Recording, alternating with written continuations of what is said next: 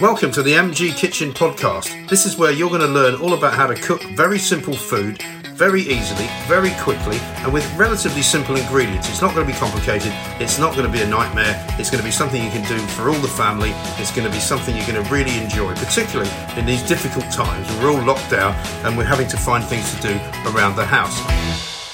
Now today, you might be expecting something a bit more complicated than what we're about to do, but we are not going to do anything complicated today. What we're going to do is make a little bit of garlic bread. Now, you might think this is one of Mike's easy recipes. Well, it is, but not everybody knows how to make garlic bread. There are two ways you can basically do it. You can do it just with butter and garlic powder, which is a very simple way to do it and a very quick way to do it. Just stick it under the grill.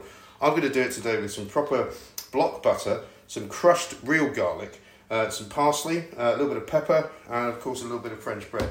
And I'm going to wrap it all in tin foil. I'm going to put it in the oven. And it's going to be absolutely glorious and probably going to have it for lunch. Now, obviously it's an accompaniment to all sorts of things. You can have it with pasta. You can have it on its own.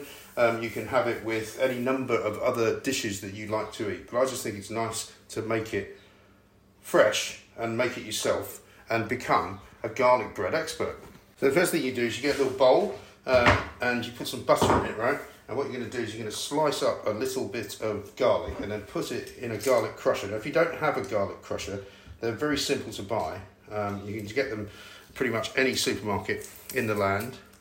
And what I do is I take the skin off the garlic first, and then you put the garlic into the pot there. Some people don't like to use too much garlic, but listen, I always say you can't use enough garlic. So I've actually used 2 cloves for this one piece of garlic butter. And the important thing about the butter is take it out of the fridge for a little while before you're about to use and cook with it, because otherwise it's going to be a bit too hard. And what you're going to do basically is mash it with the garlic. So the more soft the butter is, obviously the better. You know what I mean?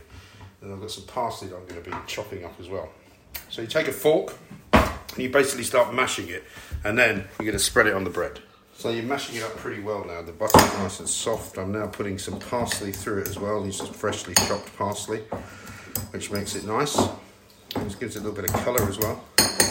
So you're basically dealing with a mixture of butter, parsley, garlic, a little bit of freshly ground black pepper, and then again, just leave it out for a little while. Let it get a bit softer before you try to spread it on the bread. But you basically give it the sniff test. If it smells really nicely of garlic, then you've done it well, you've done it right, and that's what we're talking about. And what's sometimes left behind in the garlic crusher is the kind of outside skin of the garlic. It's not the skin that you don't use, it's the skin that you can use, so you can use all of that as well. And like I say, if you haven't got a garlic crusher, don't fear, just use a very, very small chopped garlic, as simple as that. So once you've spread the butter with the garlic and the parsley on the bread, you're going to wrap it in silver foil. You're going to put it in the oven for about 10 to 15 minutes, I would say. Some people like to put it under the grill as well at the end, just to make it a little bit browner. It's up to you if you want to do that. But basically, wrap it in silver foil, put it in the oven about 180 for about 10 to 15 minutes, and it's done. And it's beautiful. And you can eat it on its own.